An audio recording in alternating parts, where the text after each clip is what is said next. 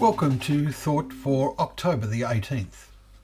Our readings are taken from 2 Chronicles chapter 9, Ezekiel 44 and John chapter 11. And our thought is, so that you may believe. What do you believe? Equally important, if not more so, is why do you believe that what you claim to believe? We have searched our hearts in times past to give a genuine answer to this question ourselves.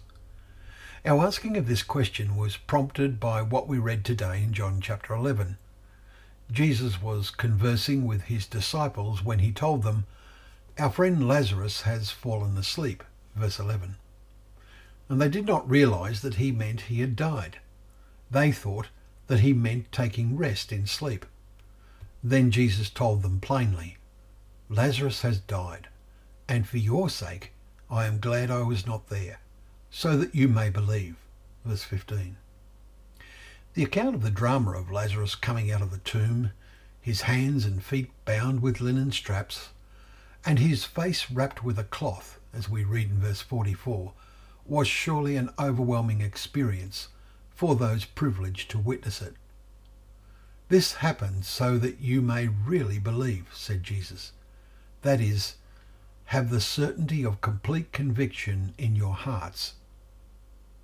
We believe in the return of Jesus, that this is the only hope for an increasingly discordant, chaotic and troubled world.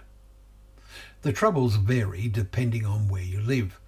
Many troubles are man-made, others are earthquakes, huge forest fires and the like.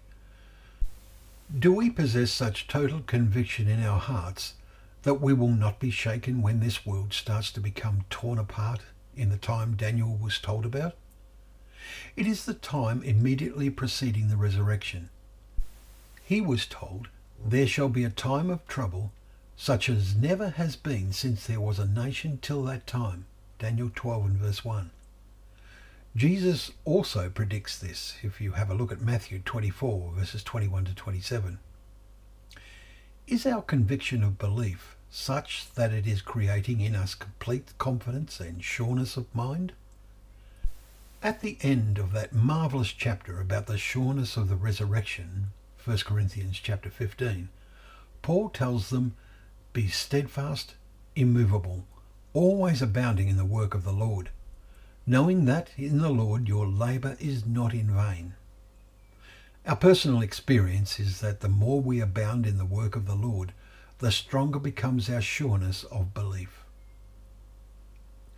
Well, thank you once again for joining us for Thought for the Day, that together we can open up the pages of the Scriptures, remembering that they are a lamp to our feet and a light to our path.